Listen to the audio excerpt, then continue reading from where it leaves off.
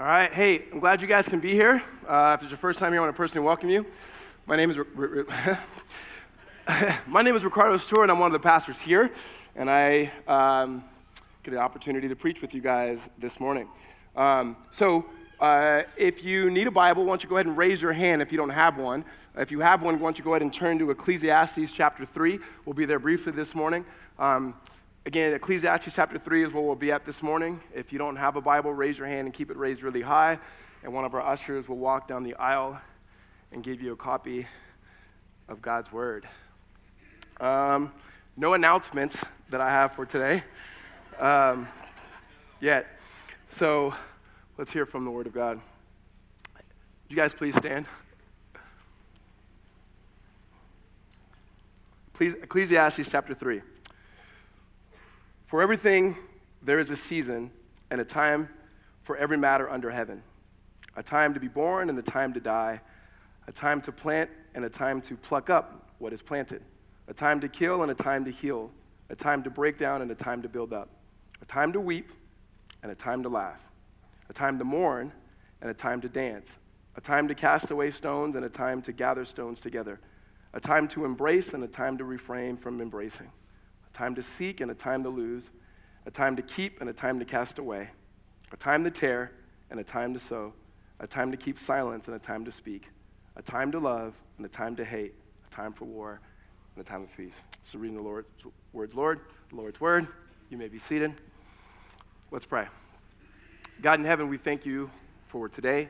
We thank you for the reading and the hearing of your word. God, I ask that you'd bless our time together. Jesus, that you would give me the words to say and to speak and communicate in Christ's name. Amen. We're in a series in Exodus, but we're not going to be talking about the book of Exodus this morning.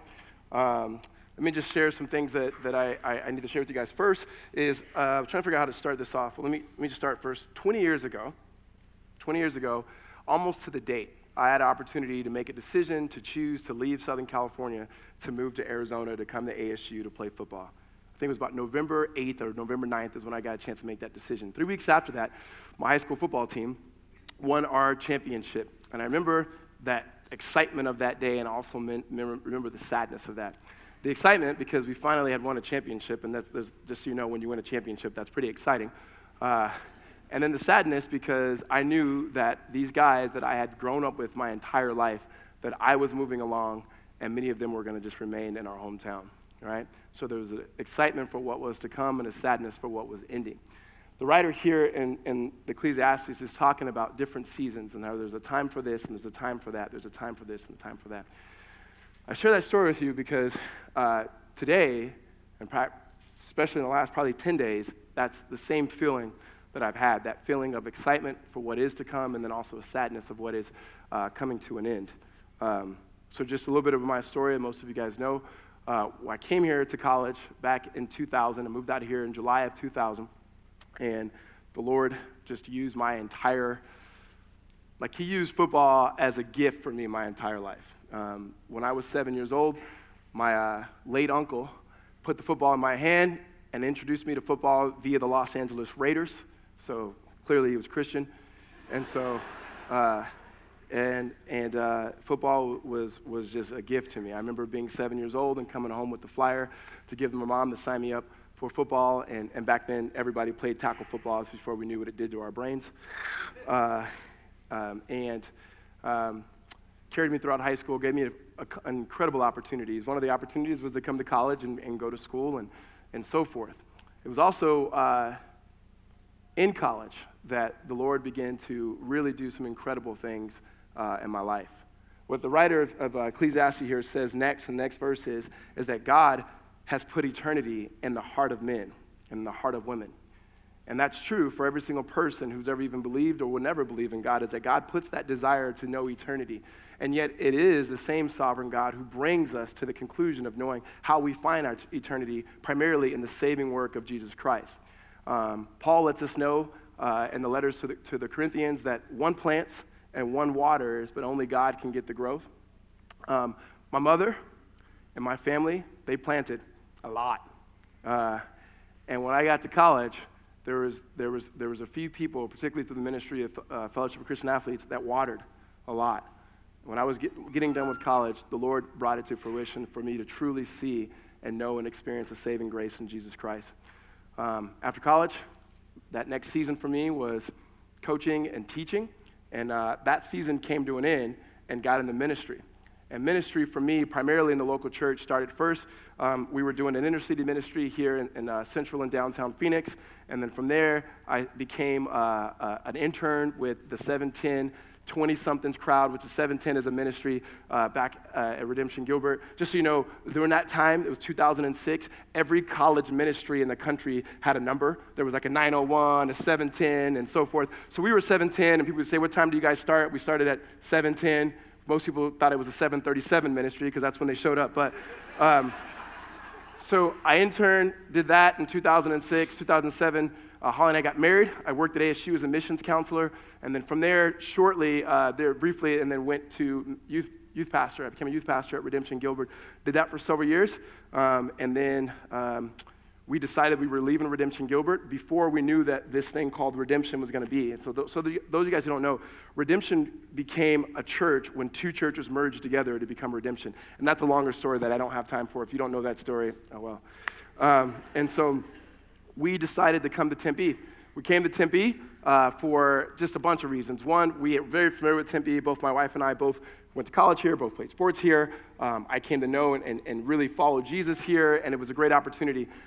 So 6 months into being what we called then the campus pastor here, which would have been like an associate pastor, our current, at the time, lead pastor left to go plant another church, and so I became the lead pastor. So that was in January 2011 is when I got here, and I can always judge the time that I've been here by looking at my youngest son because he was born that April in 2011. In fact, a lot of kids were born that year, and the next year, and the next year, and the next year, and the next year, until now. So that has been the journey, and I've been the lead pastor here now for 8 years, and it has been amazing, and it's been a lot of fun. And the reason why I share the story of the joy and sadness that I felt when I was 16 years old is because that same joy and sadness is the same thing I feel now. Because my season of being the lead pastor here at Redemption Tempe is coming to an end. Many of you know that because you got letters and emails and so forth. Many of you know because people told you, and some of you are going, how come I didn't get a letter or email? Listen, this is not about you today.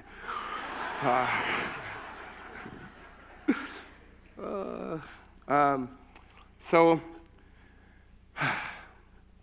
two questions that come to mind or that people ask is, one, how did I make this decision? And two, why so fast? Let me do the why so fast first. Like, why is it so fast? Just so you know, our elders and staff, our elders that are here, they didn't find out until 10 days ago, on Wednesday and Thursday of last week. This is something that I've been wrestling with for a while, and I'll explain this longer in a second, and finally came to the conclusion that this is not, I can't do this job if I'm not 100% passionate. You can't do this just plowing through it. And it was beginning to break my heart knowing that the thing that I love so much is not the thing that I feel like I'm supposed to be doing anymore. And so with that, there was twofold. One, we wanted to let you guys know as soon as possible. I was actually supposed to be in Italy right now, which I'm not, but this is a hologram, guys. This is. I'm glad that I'm not, so I can be with you guys. I want to tell you guys as fast as possible so you can begin the process along with your leaders. The other part of it is because I desire to go into coaching.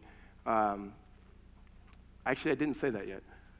My desire is to transition out of being a lead pastor to go back into coaching football, and I would love to coach at the collegiate level and then maybe even the high school level. And there are maybe some opportunities that I may have that if that were to go, I didn't want us to go, we're processing this internally, then all of a sudden I got a job where I had to leave immediately, and then I never got a chance to say goodbye.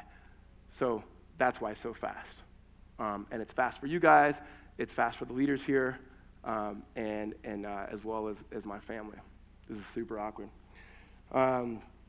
So the decision, okay? Why make the decision? So there's kind of three bigger buckets that I would want to walk us through. The first one's the longest, And the second one, you guys will probably understand, and the third is kind of just what I just talked about. So the first one is, I'd be remiss not to say this, okay? So this is my story, so take it as you would like, but this is me. 2016 was one of the hardest years in my life. 2016 for me personally,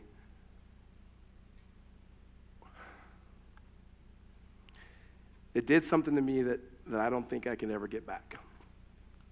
As an African-American male, that was the beginning of watching, not the beginning of it happening, but being able to, through social media, watching black bodies laying dead on the street, black male bodies. And I remember watching that and watching things on social media. At the time, I had a Facebook and Instagram and all of that stuff. And I got off of it primarily because of the church. Just watching people who I know, love, trust, believe in, interact in the most insensitive ways, black, white, Latino, Asian, doesn't matter, and realizing I have to show up on a Sunday and try to pretend that I didn't see the things in which I saw. And then from there, leading up to the presidential election that year, and here, this has nothing to do with who you voted for. I'm just saying the experience of it. There was something that happened with a lot of us as people of color that year, and especially within predominantly white culture churches, that it just did something. The way I can describe it is like an injury that you get watching people really not get what it's even like, or a lot of ways not even try to understand or hear the way that it's like for people like us in spaces like this. And to hear a lot of the religious rhetoric to affirm or back, I would say, very ignorant and ill-informed positions and stances on things, very difficult. And I shut my mouth. It's like an injury that somebody has that you get healed from, and you go back into it, and you go running and you go jumping, but you don't run as fast and you don't jump as high. And that happened to me.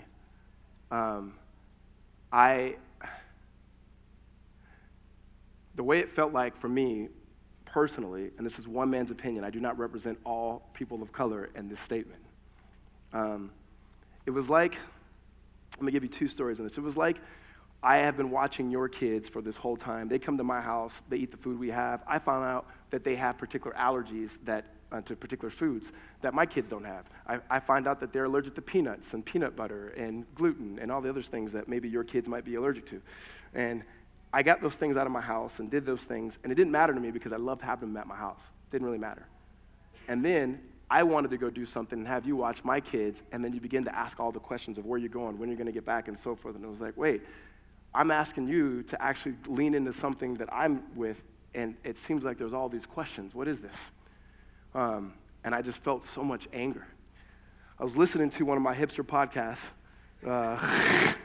This American Life, and there was this episode, and this resonated with. We were visiting a friend of my wife's in Nashville, Tennessee, and I was going for a jog around this park, and I was listening to this episode. And the episode particularly was this guy who had fought in the war. I believe it was Desert Storm, and he was talking about how he would tell his friends about the reality of war and the reality of the things in which he experienced and saw. And he would see their faces and how they reacted to it and how they kind of couldn't stomach listening to it and seeing these things and hearing these things up front.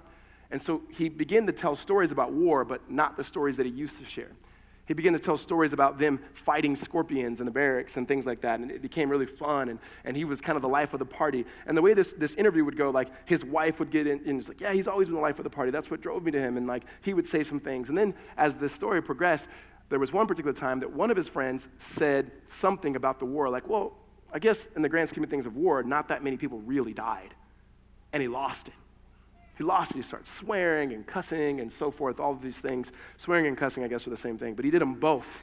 And they began, and he just said it was just crazy. His wife's like, I'd never seen the side of him, and it was just this crazy. And the interviewer, the lady, she asked him, like, what happened?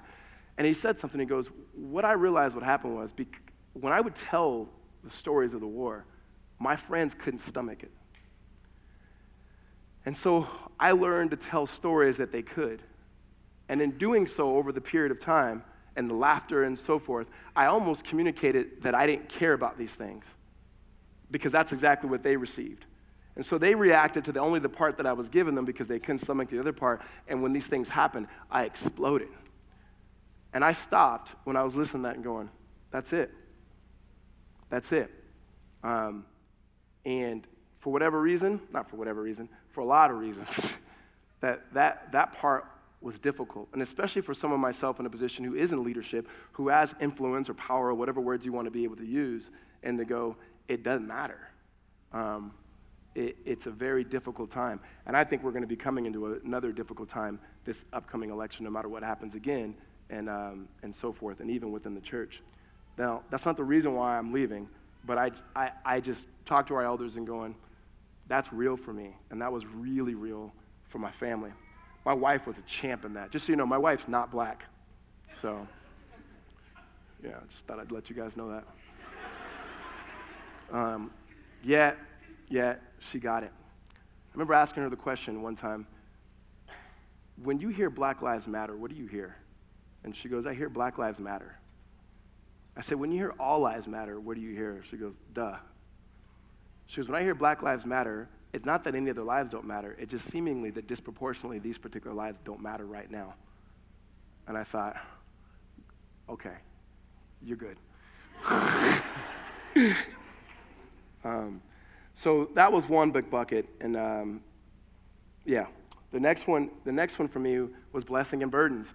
The blessing of being the pastor here has been amazing, right? It's been amazing. I love preaching. I love being with you guys. I love your kids. I love just your stories and the opportunities for you guys to allow me to be in so many of your lives and to be a part of so much has been a blast. And the reality of it is, I became the pastor here way too early. I was 28 years old. I was 6 months removed from being a youth pastor. I like to say I was stuffing marshmallows in young kids' mouths playing Chubby Bunny, and all of a sudden, we were in a capital campaign trying to raise money to be on this campus, right? So that's a joke. I've actually never played Chubby Bunny with kids before. So there was a way too fast, way too early. You guys accepted me. Those of you guys, how many of you guys were here yeah. So you guys stuck around? Good. That's good.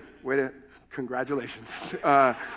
And learning how to preach on a Sunday. I didn't preach every week and so forth, and just learning how to do all of that. You guys were with me. So many of the blessings, and then the burdens. I mean, the reality of it is the burdens, they do stack up on you. And so someone asked me the question, are you burnout? And I said, you know what? I do believe that there's been seasons where I've been close to burnout or burnout and so forth. I think there's a difference here. There's burnout and there's worn out. And the way I would explain that is burnout is give me a break, give me some rest, give me a sabbatical, do something, and then let me get back into the game.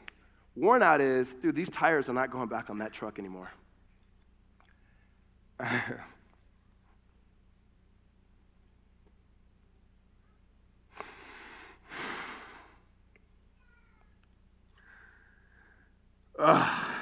And that saddens me.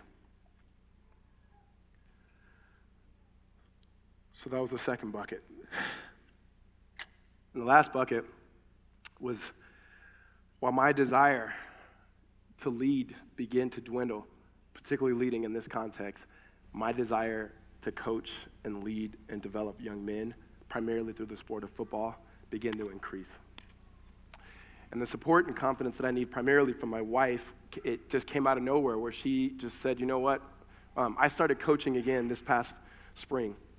And outside of coaching my kids and so forth, which that was fun too. But I actually wanted to coach kids that would actually listen to me. So I started coaching high school. My wife said, there's something that's in you that was dormant that has come awake. And that's the way that I felt. That's the way I've been feeling. And it's in me. And it's something I really, really want to do. And so I think simultaneously that desire to go in, I don't necessarily feel like I want to lead within the local church. And that has nothing to do with, let me just be clear, because everybody's going to go, what did we do in the race thing? Is there anything we could have done differently? Honestly, you should talk to the rest of the elders around here. And it wasn't you guys. This is probably the best experience that I could have been in. This was just some desires in my heart that I've been wrestling with for a while. And then the desire to coach. And that's basically it. That's really it. Which leads me to the last point is it's a lot easier to make this easy. it was a lot easier to make this decision because of the health of our church right now. In terms of the way that we do team here, in terms of leadership here, the men and women that God has placed here have been absolutely amazing. Even when we think about, and I described the 2016, we have people, leaders on this staff that care about those things and care about the things of race and culture, justice, the gospel, mission, God's kingdom, so forth, all of the things that we've been about here that have been absolutely amazing. And so the leadership here has made it very easy for me to go, I think you guys can do this without me. They probably would have said, can you give us a bigger notice next time? But I do. I fully feel confident in them, and in that sense does not make me sad. It makes me excited. One, because I think the next transition in terms of what's best for this church, and it's not my responsibility anymore, but they gave me a mic today, is less personality driven and even more pressing into more discipleship and so forth, which we've already been about and will always be about, but you guys actually loving on you guys and being able to collectively continue whatever it is that God's been doing faithfully here in this particular congregation. And so I thank you guys. I love you guys. I'm going to invite Jim. Jim's supposed to be doing an All of Life interview with me now, which is equally as awkward. So will you guys invite Jim Mullins to the stage as he comes in?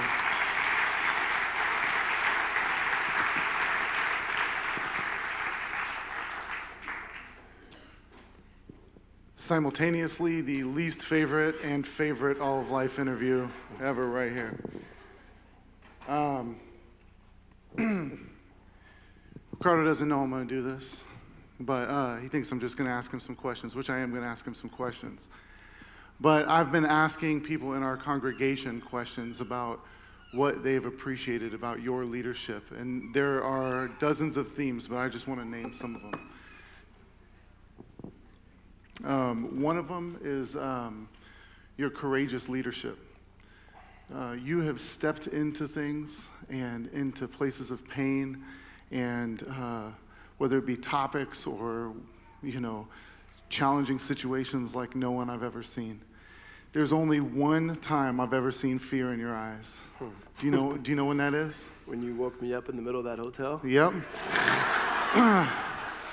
I attempted to wake Ricardo up 3 times. We were supposed to be somewhere, and we were in New York. And then so I just started screaming at him in Turkish. and he had this look of like, did I forget how to speak English? What's just happening? I do remember that. Yeah. But you have led with incredible courage, and we appreciate you for that. The second thing is that you have been an incredible steward of God's word. You have poured yourself into understanding the Scripture and teaching the Scripture, and that all of us who have sat under your preaching have not just understood Scripture, but seen the Christ who is the center of Scripture through your work. And you have exegeted the text well, you have exegeted 90s hip-hop lyrics well, and we appreciate you for it. And then the third thing is that you have been present in the places of pain with so many. And you might not know how many nights Ricardo would go to the hospital and visit people who were sick or their children were sick, or sit with people in the midst of incredible challenges within their marriage or their family. And it could be easy for you to sit at a safe distance, but you have moved towards people. You were one of the first people I told when my daughter was diagnosed with autism, and we appreciate you for that. So I'm going to ask him some questions. But let's give Ricardo a hand. Let's celebrate this.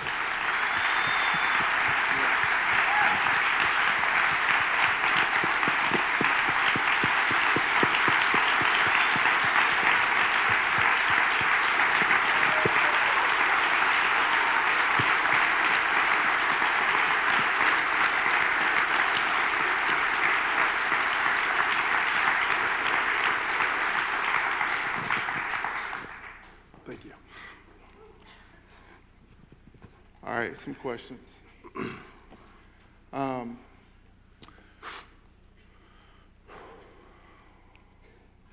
What are the next couple weeks going to look like for you and your family?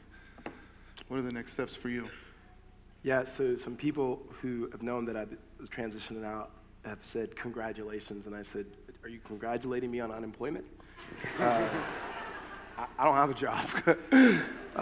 So the next steps right now is pursuing what's best in terms for like us as a family and me trying to figure out what opportunities will be there. And a lot of that is really out of my hands. You got to wait for certain things to end and seasons and so forth. And so I have conversations and I've had a few meetings and I know that's super vague, but it needs to be because I can't say where. It's not like I'm joining the FBI or anything. I just don't want to give too many things away. So yeah, you could that's the next step. My wife is still working, which is amazing and needed. And so she's in her job, and the boys will continue to be in school, and we're just going to be doing what we're doing here, and try to pray like crazy that God would open up a door. We're going to be praying for you like crazy. Yeah. And I want you to all join me, actually, in praying for Ricardo to get a job at U of A, because I think that would be hilarious. Yes. I want that so bad for you and for us.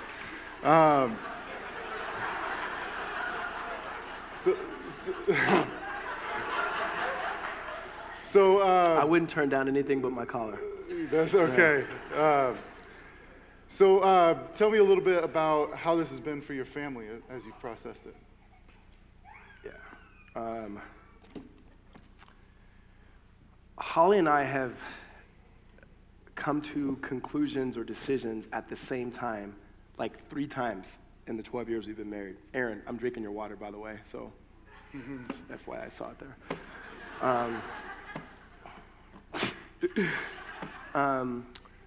When we decided to have our second child, people say, what about the first child? God made that decision. So we decided to have a second child. When we knew that we were going to be leaving Redemption Gilbert somewhere, then God opened this up. And then the house that we live in now, we both wanted to live in that house, and this one. And so that has been, I mean, here's me, all right? Everybody can think differently. As a dude, when your wife has your back, you feel like Superman. Whether you're going to go do a job that you didn't think you wanted to do or a job that you wanted to do for your whole life, doesn't matter. It matters. And so that's been good. I did ask Holly to tell me what she was feeling, and so she texted me this. Excited, hopeful, anxious regarding the level of uncertainty. So, and she asked me not to make any jokes about her not liking you guys and wanting to leave anyway. So I won't make any jokes about the fact that she doesn't really like you anyway. So I told her I wouldn't do that, so I didn't. The boys are really sad. Because our oldest one is a feeler, so he could connect some dots, and that is the potential of us not living in Arizona and what that would mean for him and all his friends. And so they're both in tears. Our youngest one gets it, and he's starting to get it more. I can tell that they got it at different levels because the next morning when we told him last week, Noah said, Dad, I'm praying for you to get a job, coaching college. I know it's going to be okay. And then coaching college football. And then Eli, our youngest, said, I'm also praying for you to get a coaching job coaching soccer. So he believes the big things of God. Yeah, that's right. That's right. I do want to ask an all-of-life interview question. Yes. Because I think that this is one of the things, this is the ultimate test of, do we really believe what we've been talking about, that all of life is all for Jesus? And that is the work of coaching football, just as sacred as pastoring a church. And absolutely it is. So the question is, if Jesus says that loving your neighbor as yourself, that this is the ultimate of loving God and loving your neighbor, what does it look like? How is coaching football an act of obeying Jesus and loving your neighbor as yourself? I think, one, at least in my experience, coaching in general, you have more time, especially in college, you have more time with these athletes and some of you are college athletes right now, than in a 4 or 5 year span than most people in their entire life. And the ability to influence people that come from all different types of walks of life is incredible. So when it comes to like loving and serving your neighbor, I think many of coaching so much is a lot about, it's very shame-based, where I think the gospel brings about coaching that's less transactional, like what you can do for my team, and then so we'll give you this, as opposed to transformational, is what can I do to serve you, that you may be able to go serve others. And I think there's a level in which you can do that in coaching, that not that you can't do it anywhere else, but you can do it in ways that are unique to sports, and particularly in football than anything else. Football in itself gives you an opportunity to love neighbors of diverse backgrounds, which is the way that I learned it, and it's the way that I feel like I want to lead in it. And that means people who are rich, who are poor, who are black, white, and all other ethnicities, and to be able to share the love of gospel in word as well as in deed, and to be able to come alongside people in pivotal times in their lives, and that age range from a 14-year-old high school freshman to maybe a 23-year-old fifth-year senior, that's my niche. Nice. And so being able to display the characteristics of God, the patience of God, and being able to watch and serve people and being a model of what it looks like in the way that Christ has done it for all of us. Yeah. What have you seen God do over the last 8 years? As you look back and you reflect, what are some of the things that you really are grateful that God has done? Yeah. I can't answer that question, and there's so much. There's so much I've been thinking about. Personally, for me, I don't know if I would have learned leadership as much as I have been in this position. I don't think I would have been able to learn about people and just their fragility of people in their lives. Possibility, just seeing what God can and does do.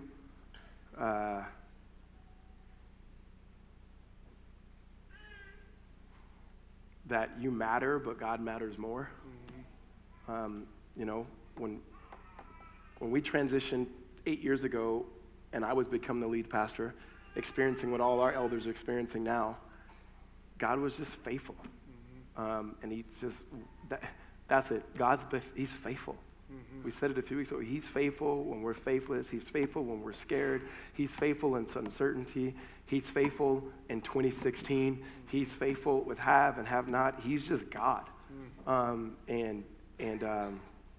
I just think that I've learned that. I truly have learned, you were talking about all of life and all for Jesus. This is not a plug for that, but the reality of that vocation matters, and it matters to God. And I think like watching our church get that, to the point where it's like most people just assume, oh yeah, what I do, I can do it for the Lord. That's been incredible. That people do want to change. I've learned a lot. Yeah.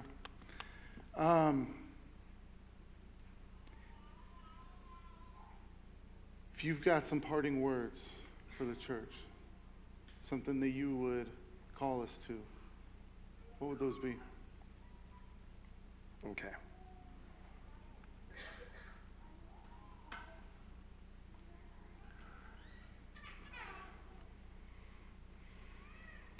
Maybe, I know this is like duh.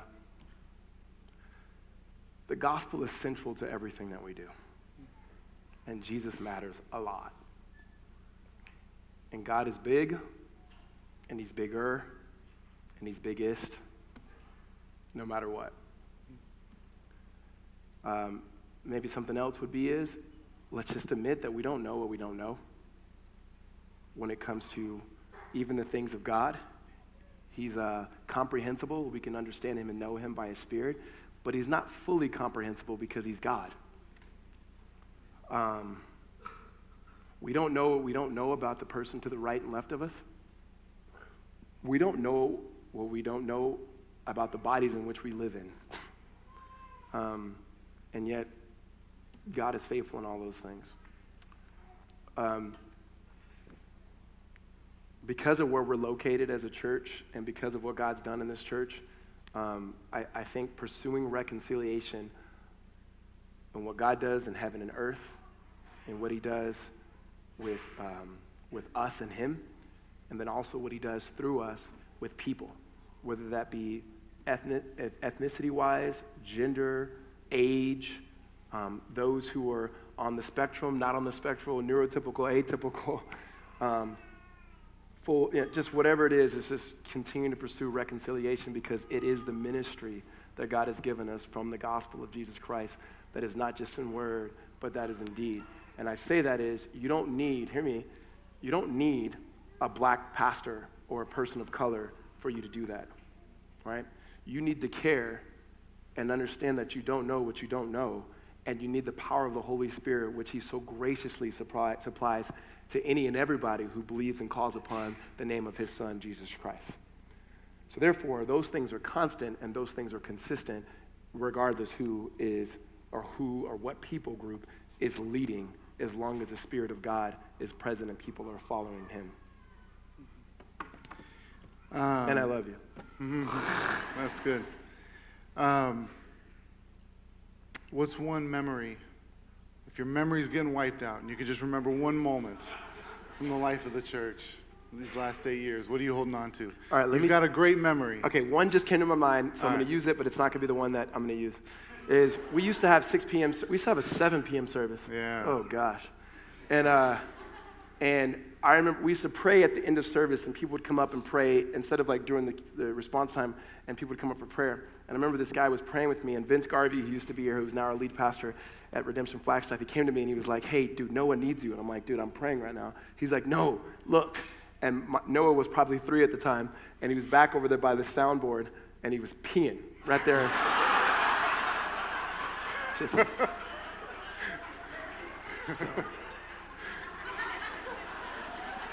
So, I'll never forget that. All right, that's good. A lot of them were funny moments. I'll say this, and this one person represents all of you guys. We had a really tough situation right when I was just transitioning to being the lead pastor, where we were leading this small group through a very, very difficult time and a lot of confusion. And I remember we were back in this room over here meeting. A meeting started at 7, and I just met with every single person individually in this till like 1 o'clock in the morning. And I'm in this room, and I'm thinking, man, I think all the elders are gone. Everybody's tapped out, and everybody left. And I stayed in there and just said a little prayer. And I walked out in the sanctuary, and it's 12:31 in the morning, and Jason Raber is half asleep.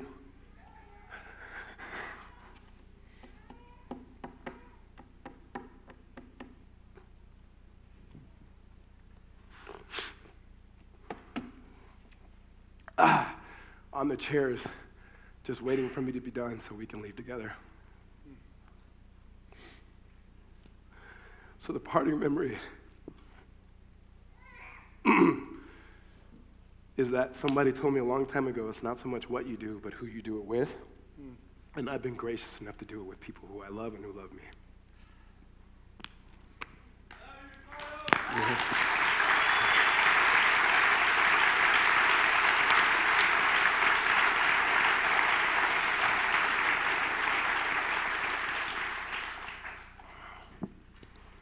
So moving forward, there's a few things we want to just say. One is that we want to have like a good season of just honoring Ricardo. This isn't the last you're going to see of him. We're hoping that he's going to come back and preach sometime in the before he gets hired somewhere at U of A perhaps. I don't know. So this is not the end of seeing Ricardo. I will say this: we're going to have these little note cards in the back, in the lobby there. I want to encourage you to write a note to Ricardo, more than send a text, more than an email, but something that's a little bit more enduring. And rather than just listing off characteristics, it would be good if you wrote a memory that you have with Ricardo. I think that would be really important, something tangible that he can hold on to for a while. So I would encourage you to do that. That's the first thing. The second thing is you probably are wondering, okay, so what happens next with the leadership of the church and those sorts of things?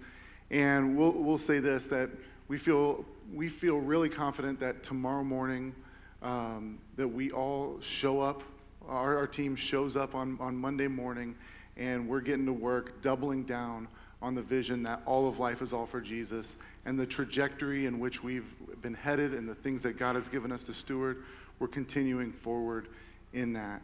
And with that said, I think one of Ricardo's strengths, a real legacy that he has, is building a strong team.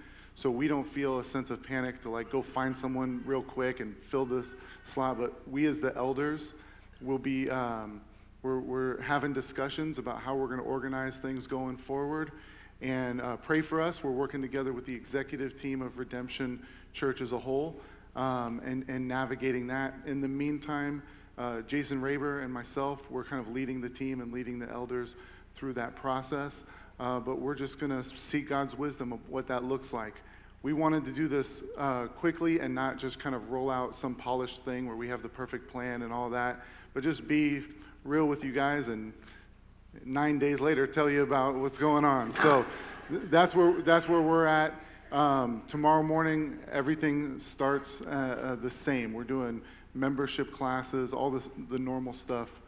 And then the third thing I would say is that this is Jesus' church, and he has been the one who has, from generation to generation, been the same and been the primary shepherd, the primary leader of his church.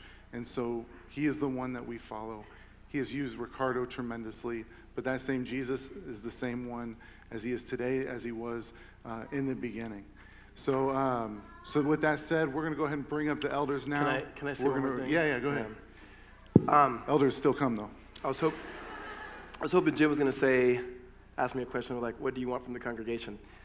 So, what do you want from the congregation? There's this card that I've always, no. Yeah. If you guys would do me a favor, and because if you do love me, don't, just stay off of social media with this. Like, obviously, as you can imagine, my phone's been blowing up. You guys love me and so forth, but it just adds another level that is already like wildly difficult. I don't care if you guys talk and process. You need to because it's important. But if you just would think, it just matters. It just adds way more than what I emotionally can actually even get right now. And so that's just the only thing I would say. Everything else is just pray for our family, but. Mm-hmm. We'll pray. Yeah, that's it. We'll pray for you. We'll pray that you end up at U of A, and we'll stay off social media. So, yeah. Speaking of which, Ryan, would you pray? Yeah.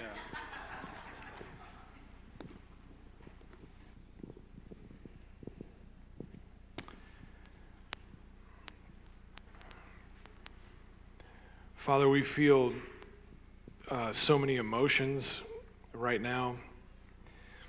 And Lord, there's nothing like transition in life that stirs those up in us. Lord, first of all, we thank you for that.